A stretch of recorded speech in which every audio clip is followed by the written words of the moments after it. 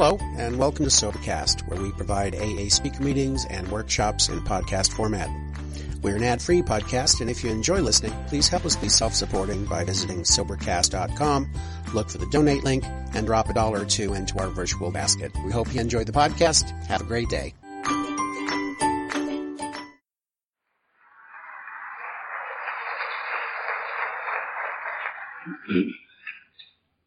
Well, she could have gone on and told the rest of it. I'm Marie Lucas, and I'm an alcoholic.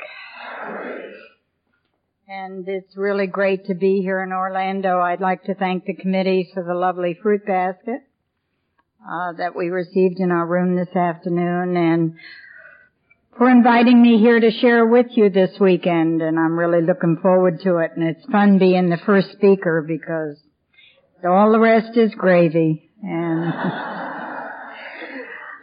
I know quite a few of you here, and it's been a pleasant surprise to have you come up to me and let me know you're here, especially Dot and George and a few others of you that I haven't seen in quite a while. So welcome to all of you. I'm going to get some medical problems out of the way before I start in case I forget to tell you later. If you weren't at the committee meeting for this conference last night, you might not know that I slipped and fell and broke my collarbone about 3 days ago. But there's nothing wrong with my mouth. And that was announced at the committee meeting last night.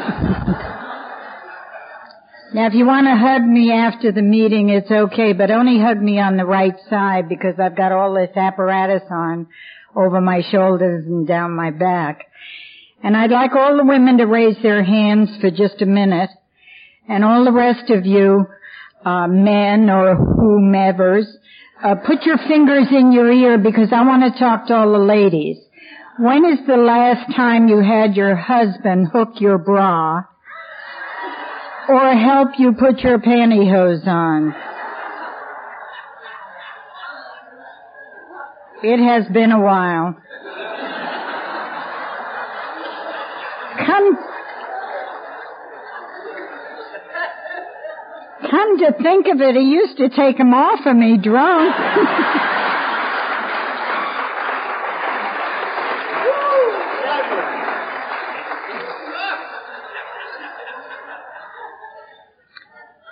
Enough of the medical.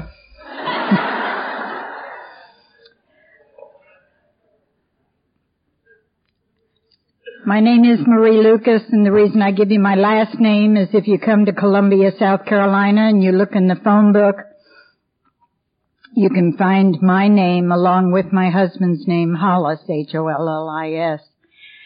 And I want you to know that, and you can call collect. It's okay. I'm sober by the grace of God in meetings and conventions and living rooms and kitchens since January 1st of 1963, and for that I'm very grateful.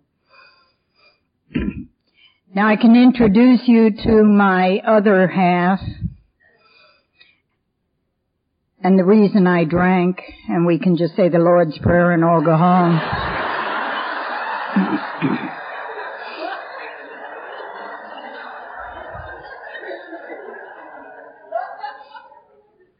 But he really is my best friend and my confidant and my bedmate and whatever else you want to call him for the last 48 years. Hollis, will you stand up?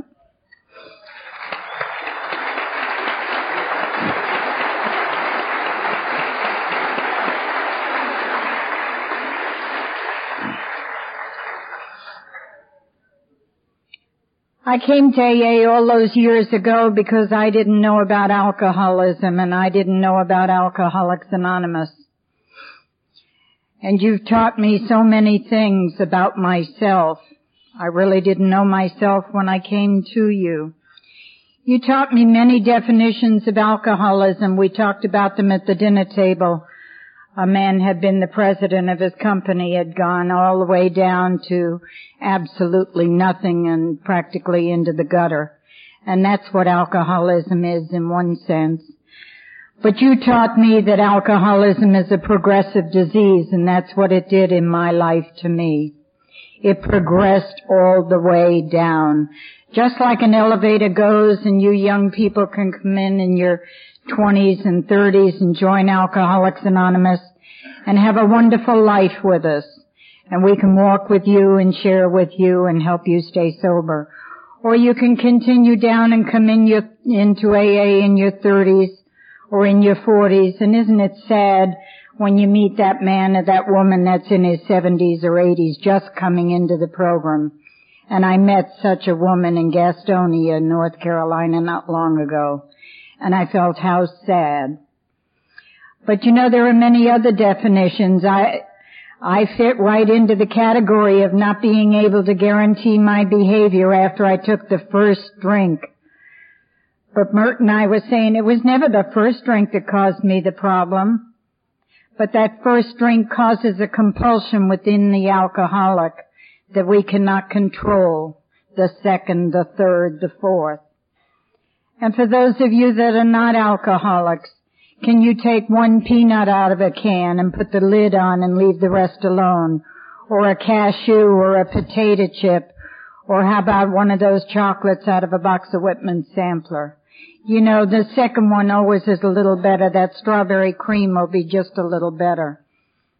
And it's obvious that's what I do with the Whitman sampler. My disease will never be arrested. It will only be arrested by staying away from the first drink and attending AA meetings. This is the medicine for my disease. This is where I come to stay well.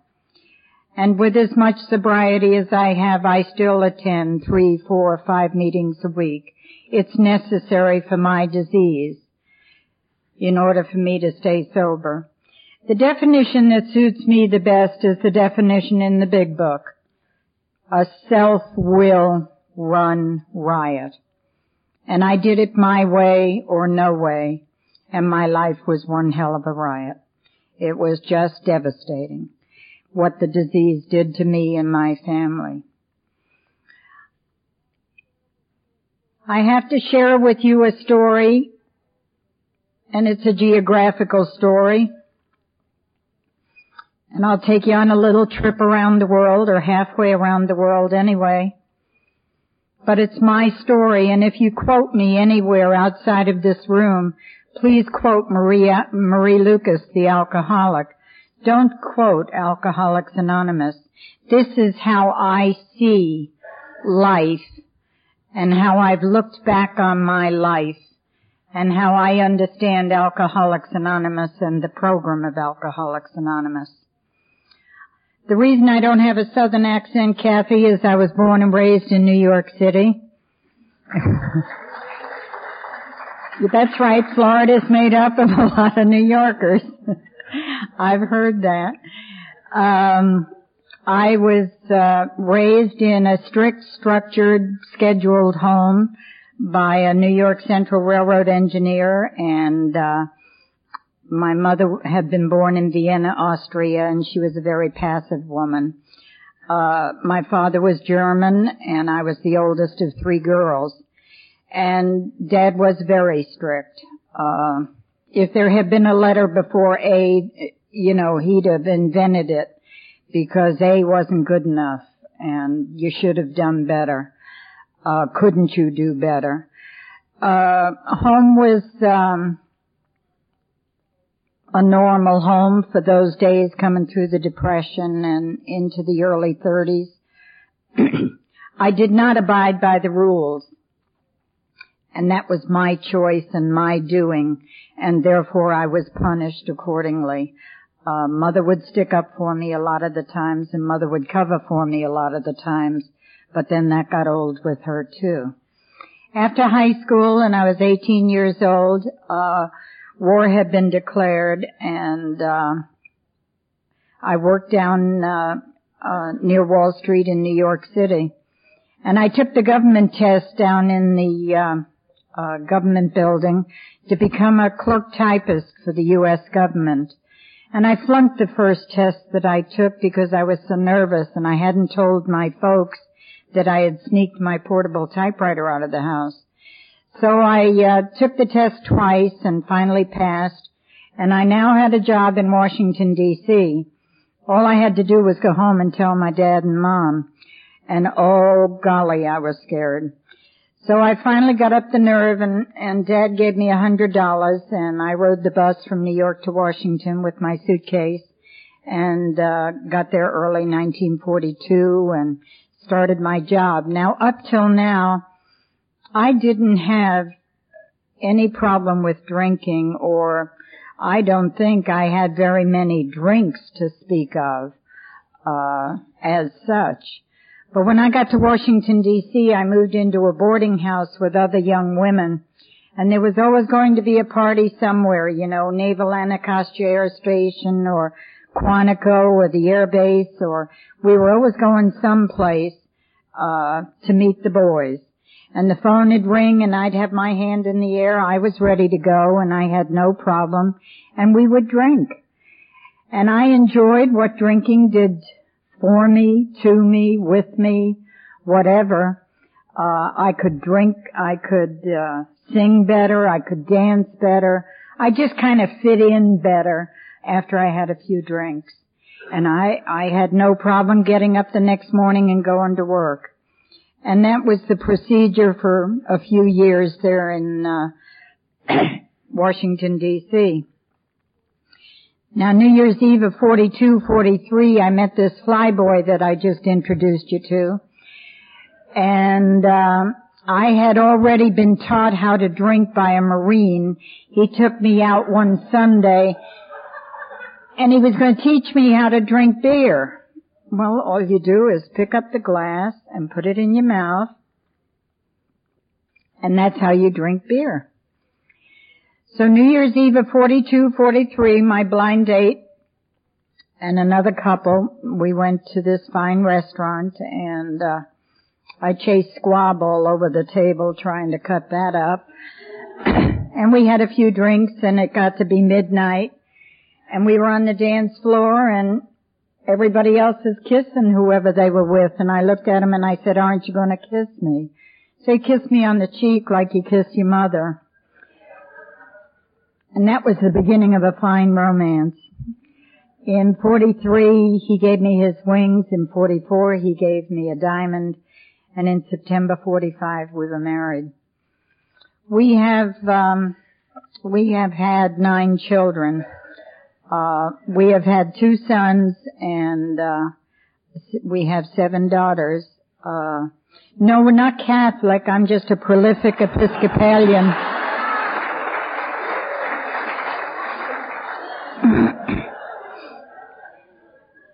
And our last daughter was born just 2 months after I sobered up, and I haven't had any since.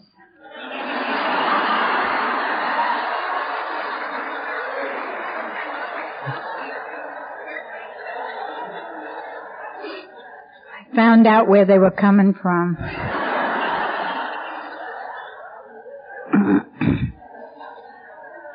We had a baby every 2 years from 1947 to 1963. We were married in 45, and those were the canasta days when we carried a pint bottle and went over to the neighbor's house, and the babies all slept on the floor for a couple hours, and we played cards, and there were no wild parties, but drinking was just a weekend kind of a thing. It was not an everyday occurrence. Hollis elected to stay in the service after the war was over, and we stayed right there in Washington, D.C. And things rolled on just about the same. In 1951, with 3 children, he was transferred to Paris, France. He was General Eisenhower's flight engineer in the service, and we got to fly over on the general's plane, and we spent 2 years there in Paris. Now, this is where my drinking changed. I had a full-time maid. I had no responsibility. I had someone to care for the children and cook and clean and do the wash. So I was free to go with the other American women, and we did a lot of sightseeing. We did a lot of bowling. We did a lot of traveling. We did a lot of partying. We got the Rosenthal, and we got the Crystal, and we got the Silver, and we'd have big parties, and we'd go to big parties, and they delivered the cognac and the two-board to the door, and the rest of the hard liquor we would get in the Class 6 store, and the money was flowing in, and everything was going great. I had no responsibility, so I had no problems, and I did drink heavily.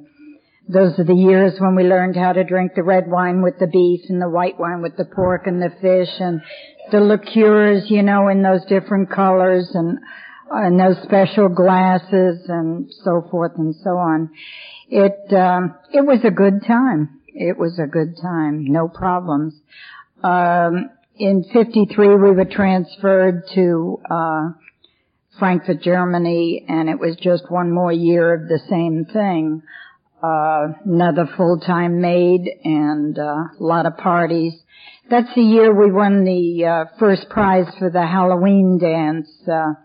I dressed up in one of his suits and pulled my hair up under a fedora, and I put him in a flannel nightgown with a big picture hat and a mop and a little kid's pea pot and a candle, and we won first prize. We were both so drunk neither one of us remember it.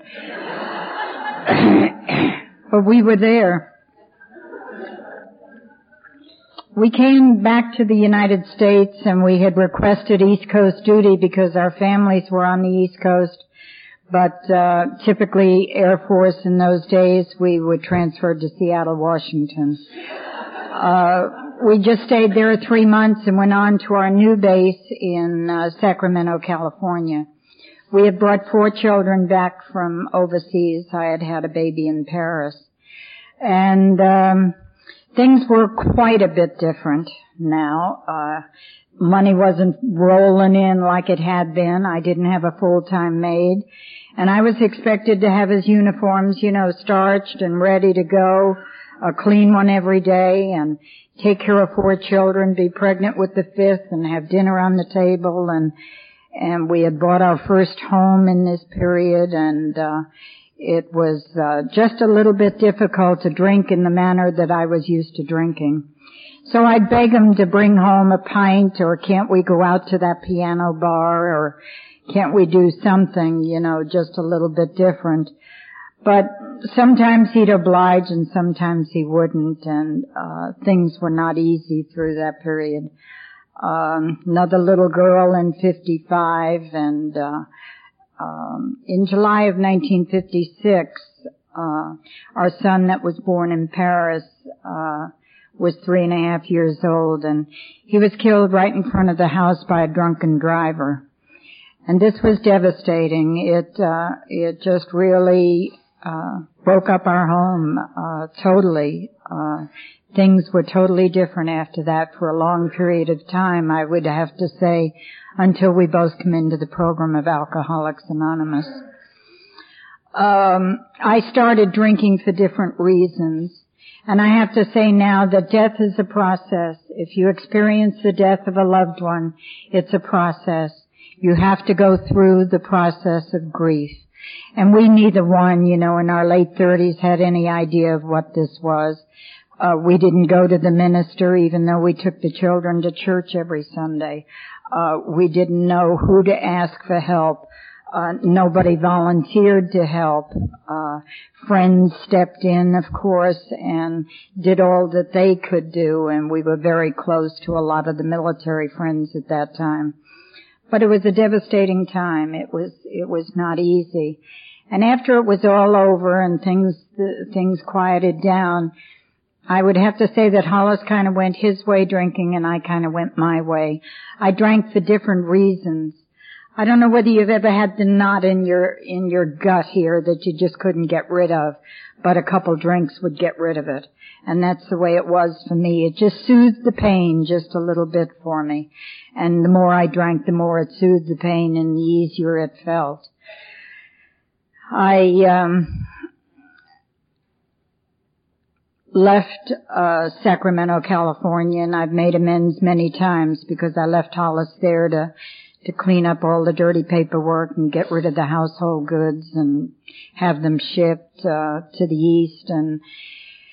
And I left at the doctor's recommendation because I was 7 months pregnant at the time, and I brought the children to the East to New York just a day or two after the funeral. And as I say, I drank for different reasons. Our new base was on Cape Cod, Massachusetts. And I worked in a motel that served liquor for an older woman, and it was an easy going place, and I was allowed to drink on the job, and if she was drinking a little too much, I kind of curbed my drinking and vice versa, and it was not a good time. In 1959, Hollis decided to get out of the service, and I had a lot of resentments, and there were a lot of problems that revolved around that situation, and that's his story. When he got out, we just moved into the community, and he found a job, and I continued to drink. This was when I started sneaking my drinks. It was his bottle and my bottle and our bottle, and this was when we started marking the bottle in the kitchen. And then when the mark, when I couldn't mark it down anymore, I'd water it down so that he couldn't tell I had taken a drink out of it. And this was when we started hiding the bottles from one another, and it was just not good. We were never coordinated with the utility companies. We either had gas and electric, or we didn't have any water, and that's before Pampers. We were still using those regular diapers and flushing them in the toilet. And all of the problems settled in this period of time.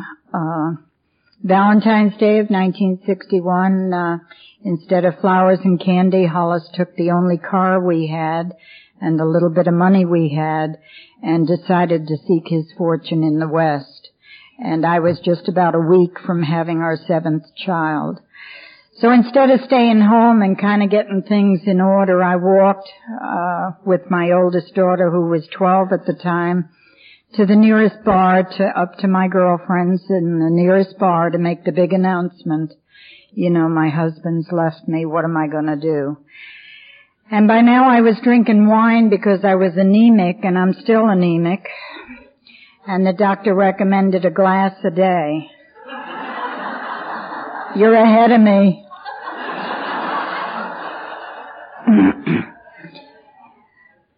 I didn't settle for one glass, as you well know.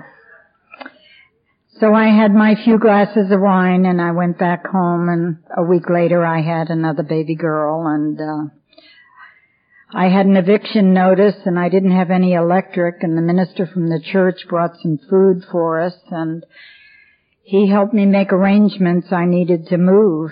Well, where would I move? The insanity of alcoholism? To his family homestead down in Virginia, and his sister took us in, and I moved in with 7 children, and she had 4. No running water, no inside plumbing.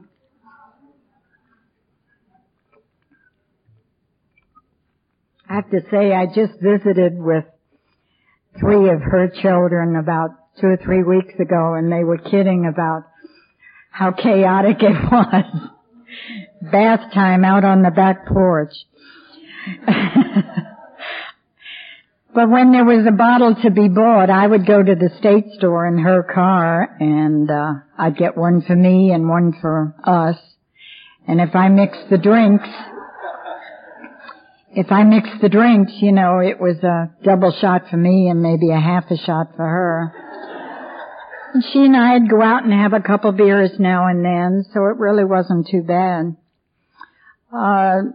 Just about 2 months later, Hollis came back, and he thought that maybe he was the problem and his drinking was the problem, and I agreed with him, and would I take him back? And I said yes. And this is when we moved to Columbus, Ohio. He had some cousins up there, and he found a job with them, and we set up housekeeping, and there wasn't any drinking for 6 weeks. And I had gotten a job, and the kids were enrolled in school, and we had our furniture, and everything was going along great. But Friday night was payday. And we decided that 1 6-pack wouldn't hurt. And the next week it was a couple 6-packs and a 5th. And I don't need to tell you the rest of the story. It was all of that same old thing, the fears, the unknown fears and the known fears, and the bill collectors and the utilities. They're just so inconsiderate in sending those postcards, and they just want their money. All of the blankouts, what I call a blankout is those periods of time that go by, 2 or 3 hours, and I can't account for myself. By now I was drinking at the bar because my older children had confronted me with my drinking, and I drank more than the neighbors. So I would drink at a bar in the neighborhood shopping center, and I would go on any pretense, milk, a couple pencils or anything. And I would proceed to the bar.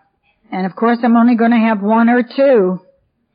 And then somebody sets up the bar and I can't leave a full drink, and then I have to reciprocate, and somebody tells a story, and remember what I told you about the progression. After a 5 or 6, really made no difference. And then I couldn't remember whether I took the pencils home or the milk for the baby's bottle or whatever. And there I would be. But all of the running,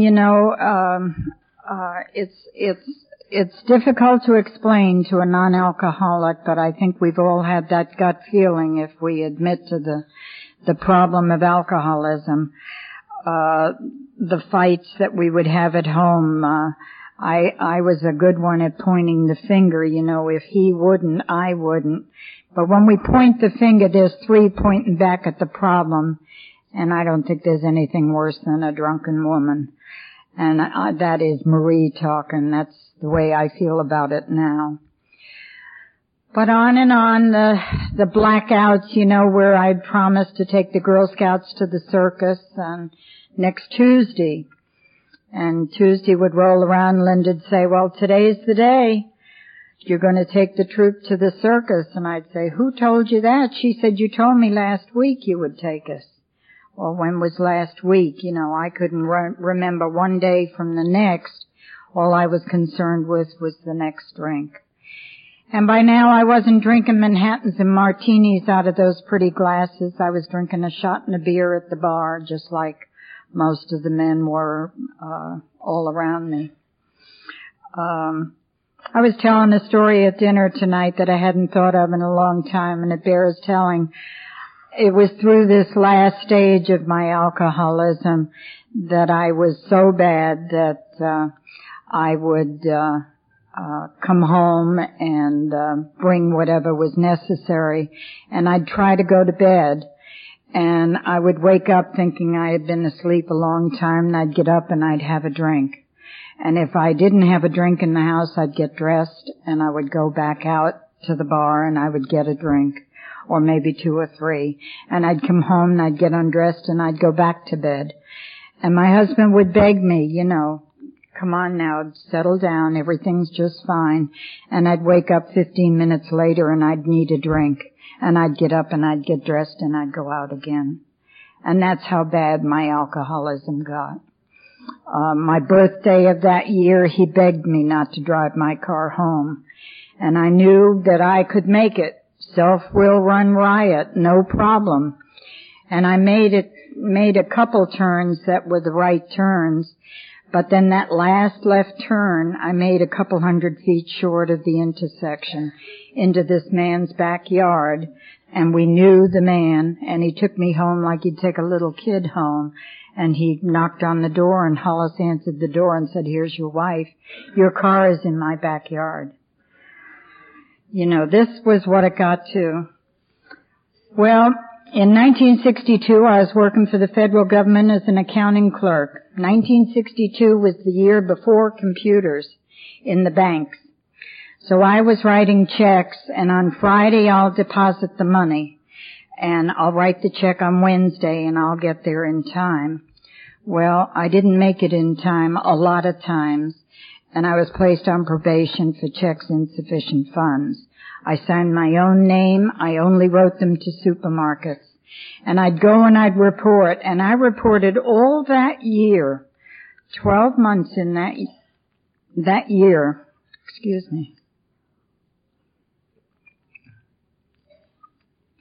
up to December of 1962. Now, the latter part of 1962, I realized I was pregnant again, and I really didn't want to be pregnant. I really didn't want another child, but that was it, and if possible, I drank more, and so forth and so on. But it was a bad year. My drinking was worse, if possible. Hollis was drinking too, and one funny part of his story is, he got so bad. He was much worse. He got so bad that he wrote himself notes about where his bottle was before he went to bed. You're ahead of me. And he put the note in his wallet, so he'd go in, he'd pass out, and I'd go find the note.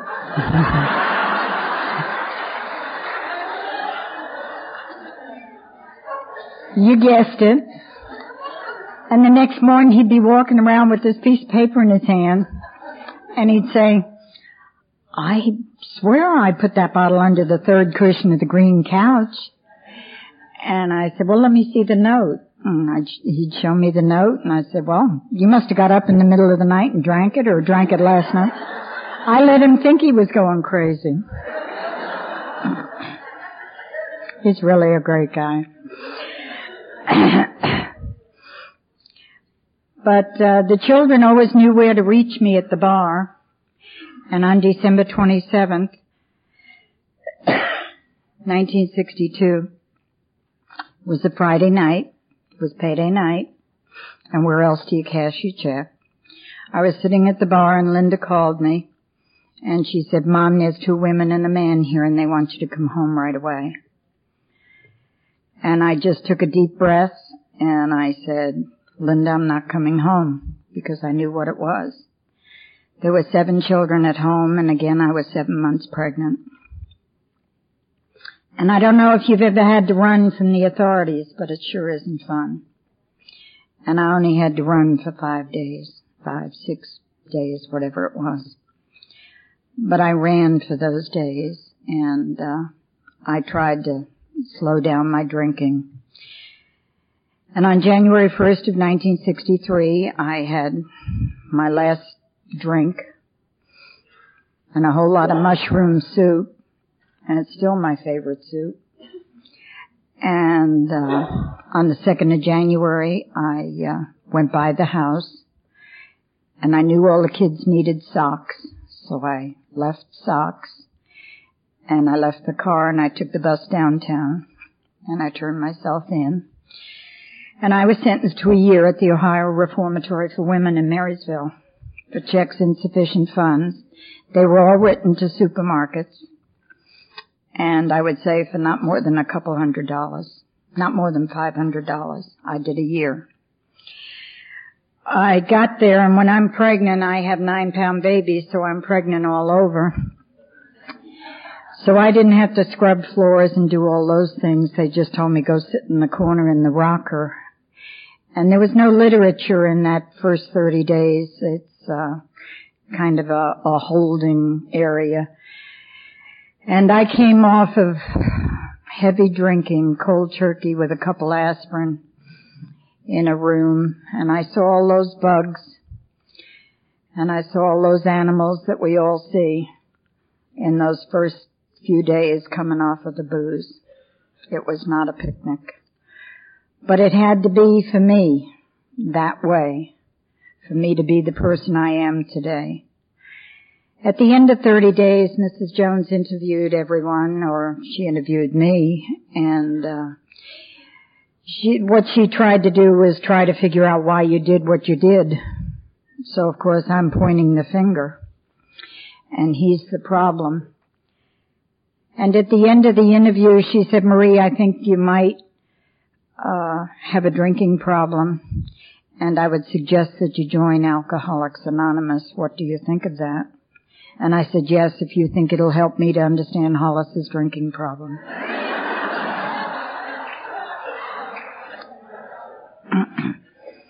I brought to Alcoholics Anonymous a shell of a person, just like a hollowed out egg.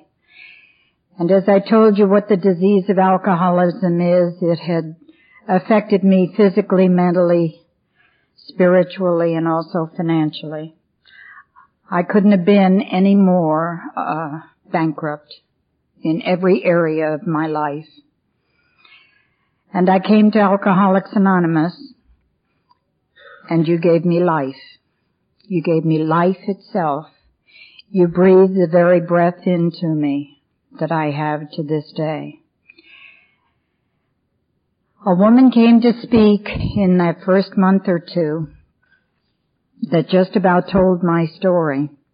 And I honestly thought they had released my records to her so that she could read them before she came to talk to AA.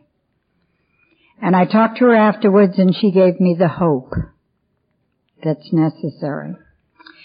So you see, I had no problem with step one in admitting to the disease of alcoholism. My life was unmanageable to the point that I was told when to stand up, when to sit down, when to eat, when to do absolutely everything in that first year.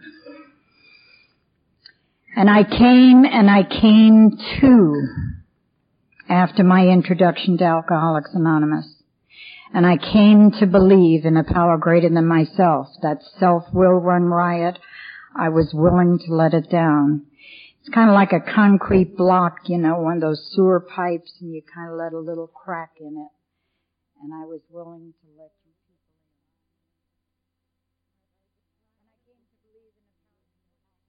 in. And I certainly needed help in being restored to sanity. I had done many insane things that I can't mention to you from the podium because Bob's going to tape them, and I don't know where the tape is going to go. Many, many things that I don't care to mention. But I needed somebody's help. I went to Lutheran Bible classes. I went to Catholic catechism classes. Was God ever going to forgive me for what I had done to these children?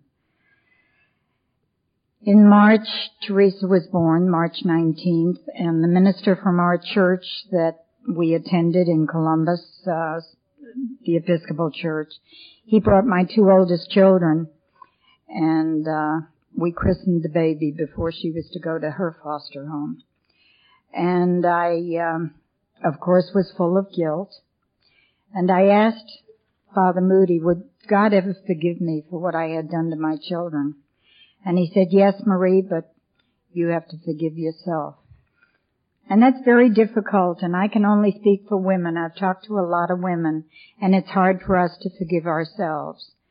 But God forgives 70 times, 7 times, so we have to forgive ourselves. And even if we have to break it down to one day at a time, I forgive myself today for what I did under the influence of alcohol.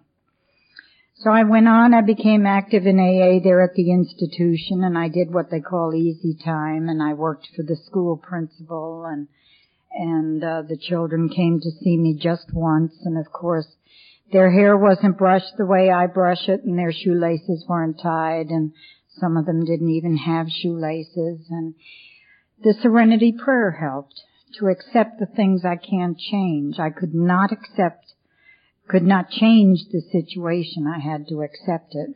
But God was giving me the courage to learn how to change. And I tore that serenity prayer apart so many times. I came home to absolutely nothing, to that same sister-in-law's house in Columbus, Ohio. And my two oldest children were living with her. And it was just before Christmas of 1963. And I went to my first meeting. My sister-in-law took me to my first meeting there in Columbus, to the Linden Group on Cleveland Avenue. And that was my first meeting. And just to share with you, Christmas was a very sad day that year. All the children came to visit, but then they had to go back to their respective homes again. And as I say, the serenity prayer, I knew that, it wouldn't be too long, and I couldn't tell them that, but I knew within my heart that with the help of AA that I would have them back shortly. So I went to my first meeting, and I joined a group, and I became a part of, and I had made the decision to turn my will and my life over to the care of God as I understand Him. I had taken an inventory in the institution, and I don't suggest if you're a newcomer that you do it this way, but I folded an 8.5 by 11 piece of paper into 4 parts.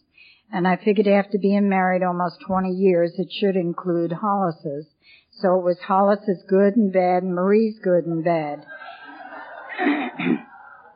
Now you know which side of the paper was full.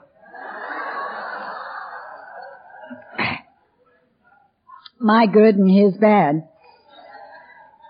But seriously, not long after I came home, I went to see that same Episcopalian priest, and I took a 5th step, and I spent 3 hours with him, and it had nothing to do with that piece of paper. I just shared, and of course he had known me for years, and known the family for years, and he made it easy for me. And at the end of the 3 hours, we prayed together, and he prayed the prayer of absolution that we have in the Episcopal Church, and I did truly feel that I had taken a 5th step, and I felt relieved at that time.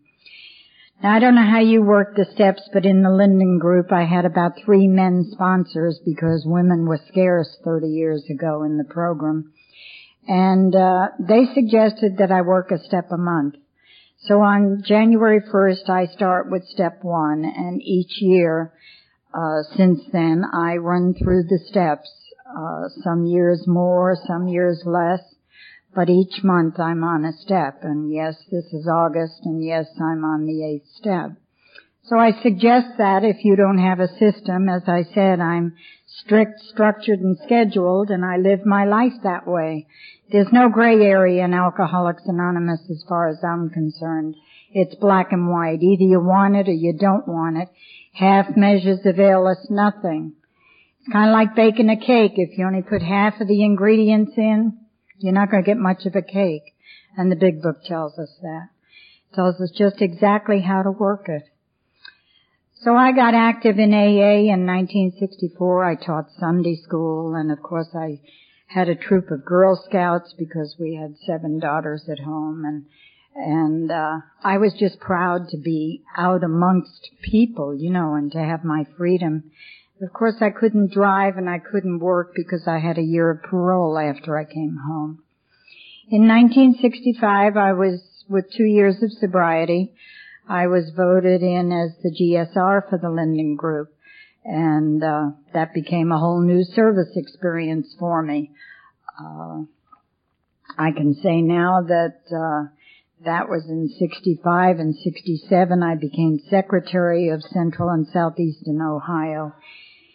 And in 1969, I was elected delegate to New York, and I was panel 19, and wherever Tom is, I'm not going to speak to him anymore, because Tom said, panel 19. That's like forever ago.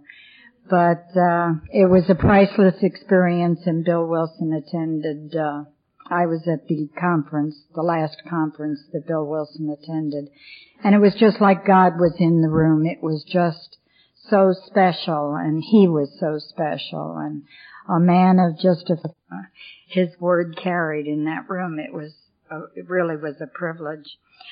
The defects of character as a result of my 4th step were glaring and very easy to ask God's forgiveness and God's help in working through them.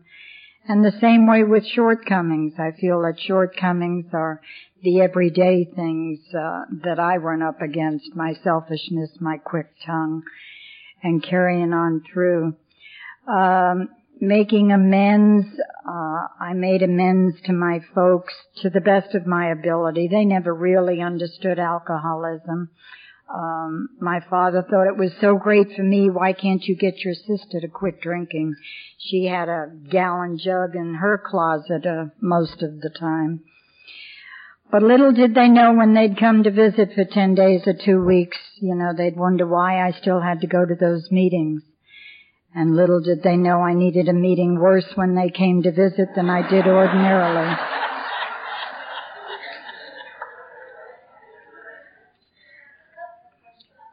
The old-timers told me that I might have some rejection from some of the children, and we did from one daughter.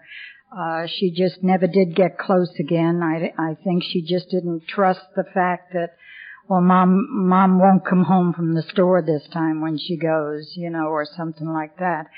But they told me that by the power of example, if you become dependable as a mother, as a wife, and as a member of the community, your power of example will show through, and they'll come to depend upon you again.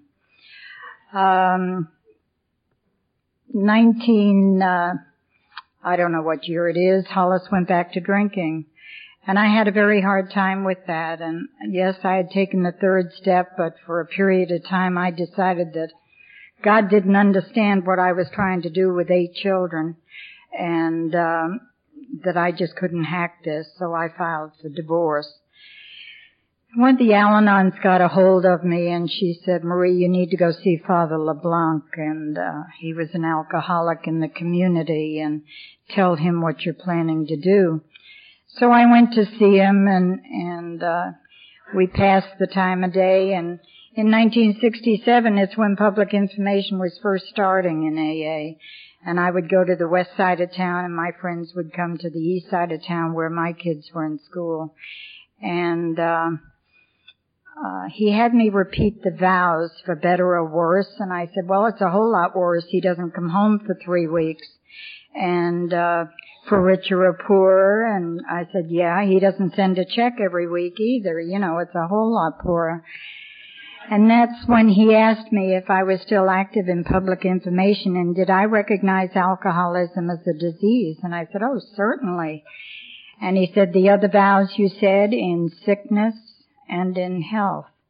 And I recognized, that Hollis was sick, and I was not a bit happy. Father LeBlanc said, I don't know what the hell you want me to tell you. I took him in sickness and in health. So it was not long after that Hollis went to treatment for the last time and has been sober ever since. And I think that was June of 1967. So we come on down, and where do you find your niche in Alcoholics Anonymous? We all have certain talents. I know that Mert and Kathy thrive on conferences, and I thrive on conferences. This is my niche. Bob is familiar with the Hilton Head Midwinter Conference. On Hilton Head, Hollis and I and 3 other couples started that conference 13 years ago, and Bob's been taping it for us. What's your niche? If it's nothing else but picking up ashtrays, or going to an institution and taking a meeting, or going to a hospital and visiting a drunk. And I think we're at the turning point in an era with the disease of alcoholism where hospitals are not going to pay so much money for treatment anymore, and we're going to see more outpatient care. And I think maybe we'll be getting more 12-step calls again, where we sit with the drunk and we pull them out of convulsions, as I did with one lady with the phone in one hand and the doctor telling me what to do, and her laying on the kitchen floor in her house and me trying to do it, and getting her teenage son to go get the medication. So I think we might be making more 12-step calls. We'll be able to check that out. But I challenge all of you to learn about the disease that you have. Make sure there's a big book in all of the libraries, a complete set of books in every school that you come in contact with. Let people know. It's like in Columbia, I was sitting in the central office a week or so ago, and a call came in from the university from a psychology class, and they wanted somebody to come and talk about Alcoholics Anonymous. If that's not your forte, get into the background items and do something there. There's something for every single one of us. How do we show our gratitude? I can never be grateful enough for you giving me life itself. And that's why I'm everywhere, wherever you want to go. If it's AA, I have suitcase, will travel. I fall down sometimes, but I get up again. You know, what do you do? What do you do for Alcoholics Anonymous to keep it alive? We have an obligation. You know, in 1935 we had 2 members, and now we have over 2 million. And no matter where we go in the phone directory, Alcoholics Anonymous, even in Podunk, Kansas, or wherever you're going, there's Alcoholics Anonymous. Look them up. There's a little book that they put out for $1.50 called The World Directory. It comes Eastern and Western, and we drive with that on the front seat. And that's our big book as we travel across country. And we've done that many times, and we've been to meetings many places. Well, to tell you about what happened, we put a house together in February of 1964, and by July we had all of the children back, and there were 10 around the table. And we got furniture from Salvation Army, and AAs cleaned out their attic and gave us bunk beds and bedroom sets, and we got dishes and dish towels and toys and just about everything we needed. And one man used to come to see me, George Reeder, and he'd say, "I'm coming over," and I'd say, "Okay." He'd say, "Put the coffee pot on," and he'd come and he'd bring a big box of something. And he would stay a while and have coffee with me. But AAs really put their hands out to us, and it was great. Those early years were a struggle, but we made it through. Hollis became a carpenter, and then in 1968 he became a home builder and built many homes there in suburban Columbus, Ohio. And we were able to, after having filed bankruptcy, we were able to assume a mortgage and have a 4-level split and a beautiful home. And we replaced all of that Salvation Army furniture 1 room at a time as we could pay for the furniture. And we did it all with the help of AA. In 1969 and 70, as I said, I was delegate. That was the year that our oldest son was wounded in Vietnam, and I went to New York for the delegates meeting, and the whole convention prayed for Hollis Jr., and that was a very special time in my life. In 1972, we moved from Ohio to Hilton Head Island, South Carolina, and Hollis built more houses, and we were able to educate the children and buy little Toyotas and Datsuns and pay for the insurance and do what we needed to do.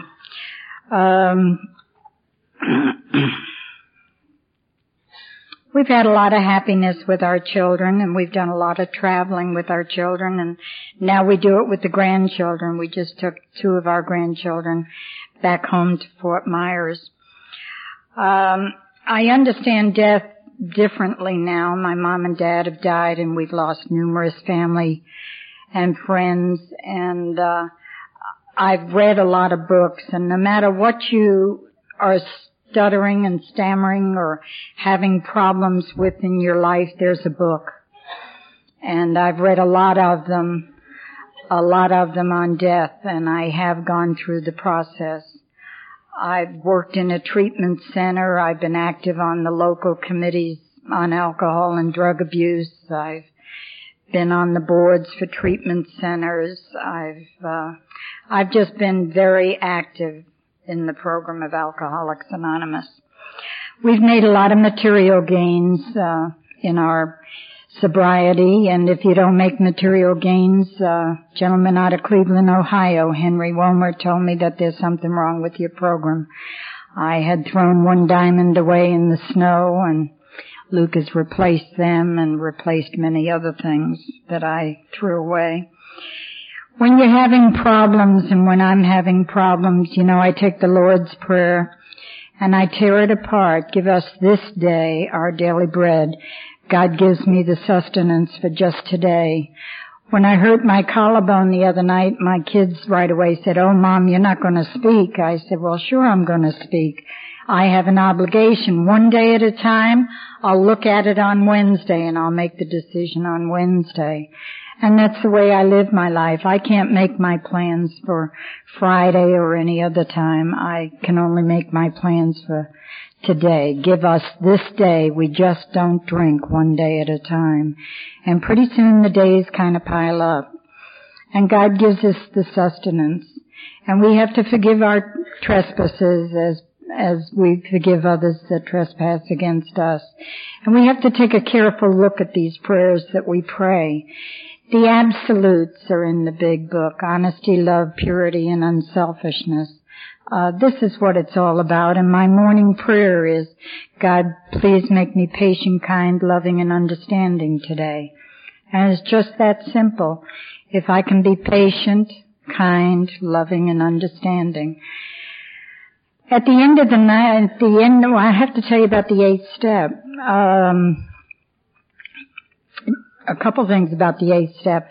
A couple of weeks ago, I was up with that same sister-in-law that I've been mentioning to you, and we were visiting with her, and she put on a big party because the family had all come from everywhere, and she and I were in the kitchen for hours and hours and hours, cooking and getting ready. And she said, "Marie, I feel so bad making you work so hard." So at one point, we were both sweating bullets. I went over to her and I got down on my knees and I took her hands and I said, "Louise, I can never repay you for all the kindnesses that you have bestowed upon me and my family." So I said, "Don't mention it again. It's payback time, I'm just giving back what you've given me." And that's how it works. That's how we make amends. I've made amends through the years. Two that I'll mention that were very significant to me as I look back, and that is when Ken was killed, this one military family just took over the rest of the family and the children and helped us with the burial and everything and all the arrangements. And I sent them the usual, funeral home thank you afterwards. But as we were traveling across country one trip, I said, "Gee, we need to look up the Gladstones." And to make a long story short, I wrote the Air Force and we found Joe and Kitty and I wrote to them and they said, when she wrote back, she said, "We'd love to have you come through." She said, "But if you're coming through, please don't bring a bottle. Joe's in AA and I'm in Al-Anon."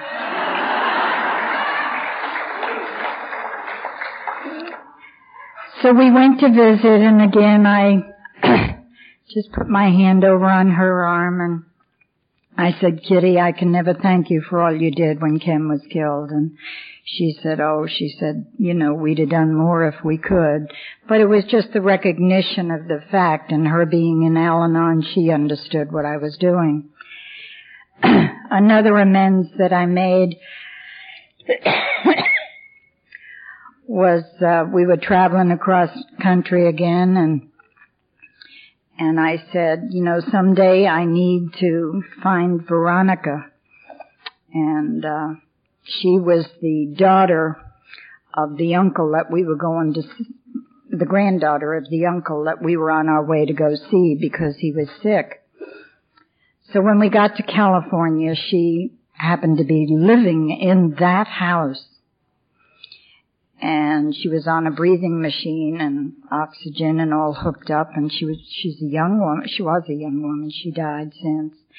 And I went to her and I asked her if we could go in her room and be alone, and I took her hands and I said, "Veronica, I really appreciate your taking 5 of my children, the year that I was away in 1963. And she started to cry, and she said, Marie, she said, I did the very best I could. I was only 19 at that time. And I said, you did wonderful. And just the recognition of the fact, it's not that I did her any wrong, but it was the admission of the fact that, hey, thanks for what you did for me as a result of my disease of alcoholism. And that's how it works for me. At the end of step 9, we get all of the 12 promises, and I'm not going to read them off to you. You can find them at the bottom of page 83 in my big book. I don't know where they are in yours.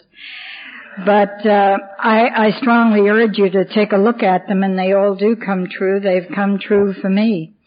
I have a meaningful life with some goals now, and I know where I'm going. I know where I was yesterday and last night, and I know too where I'm going for the rest of tonight. And that's important to me now. Yes, I did chair the women's conference, and there'll be some pink flyers out front. If the chairman will allow me, I just read the program, for the International Alcoholics Anonymous Women's Conference. It'll be in New York in February on Valentine's Day weekend. And when you get 1,800 to 2,000 women together, let me tell you, some of the most gutsy, tearful feelings meetings without the men around. I'll tell you, we get down to the gutsy stuff, and some of the most wonderful speakers, and you'll hear one of them on Saturday night right here, so be sure to come. I strongly urge you to attend the women's conference if you haven't had that experience, you women that haven't. Mert and Kathy and all of her committee did a wonderful job here in 91 in Orlando. Well, about 5 years ago, we ran away from the kids and moved to Reno, Nevada. And we played out there in more ways than one.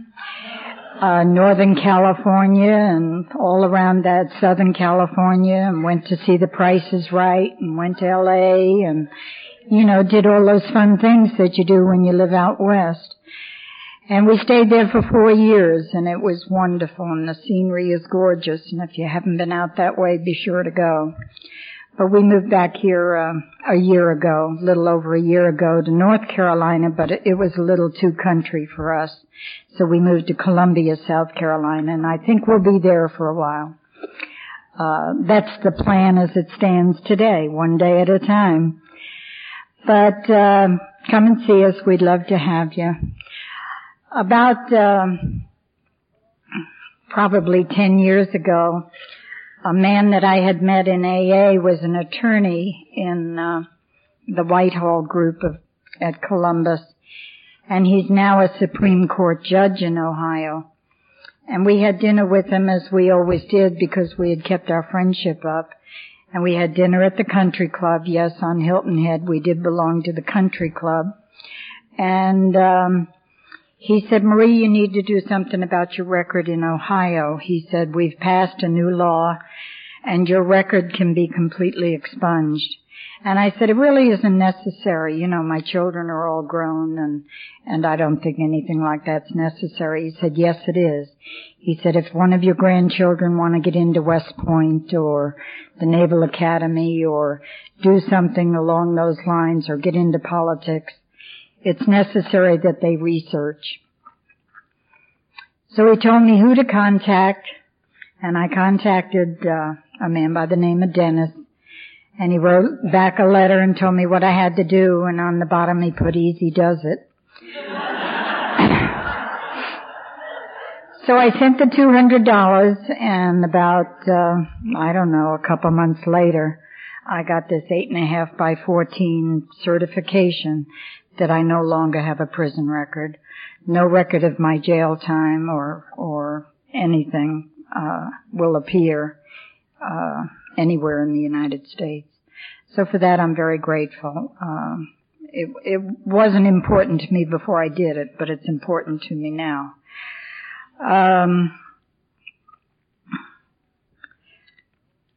The priest of our church as I told you, had been very close to us, and I asked him one time, how come you have to go out and counsel in the middle of the night? And he said, Marie, you and Hollis have experienced something that very few people do, and that is that you have to die to be born again.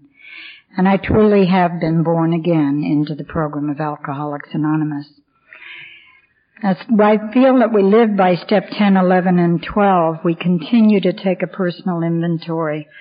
I hate like the devil to admit when I'm wrong, and I'll wait till he's almost asleep some nights and I'll poke him.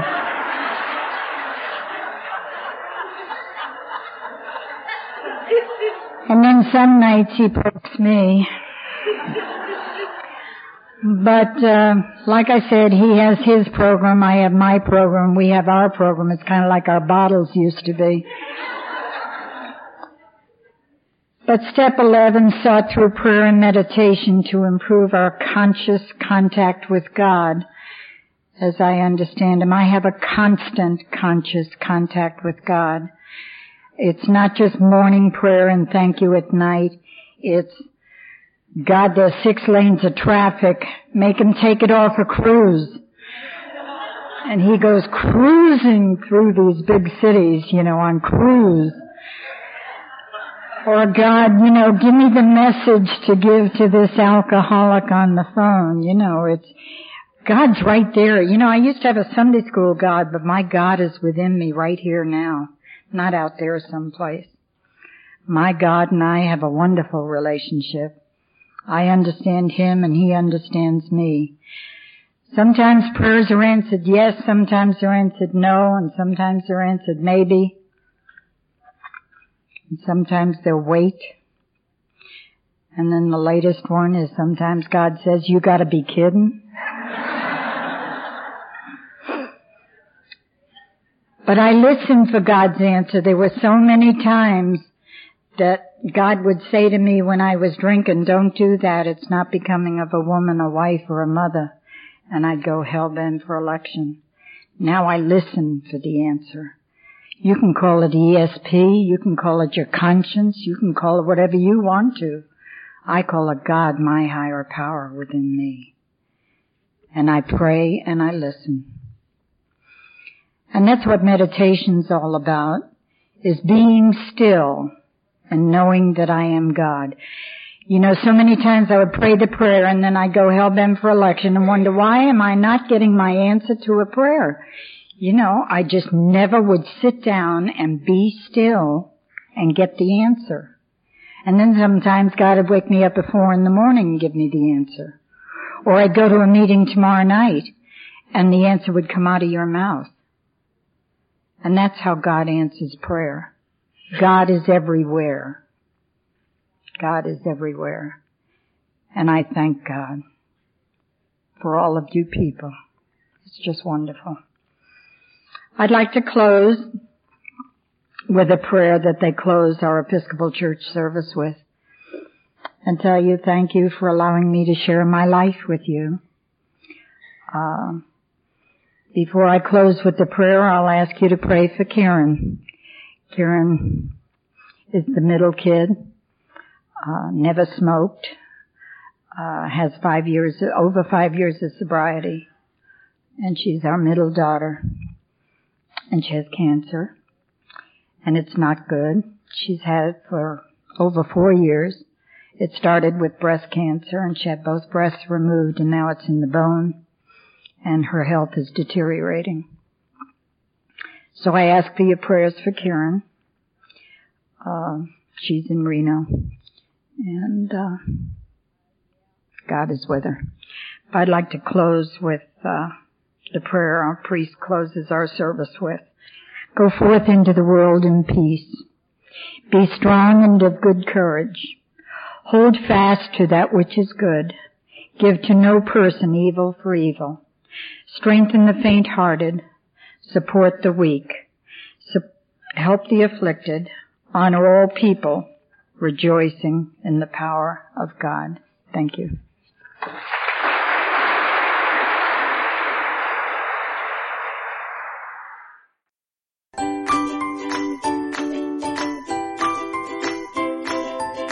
Thanks for listening. I hope you enjoyed the podcast. Sobercast is ad-free, and we'd like your help in order to keep it that way. So if you'd like to help us be self-supporting by pledging $1 or $2 a month, visit Sobercast.com and look for the donate links. Thank you very much.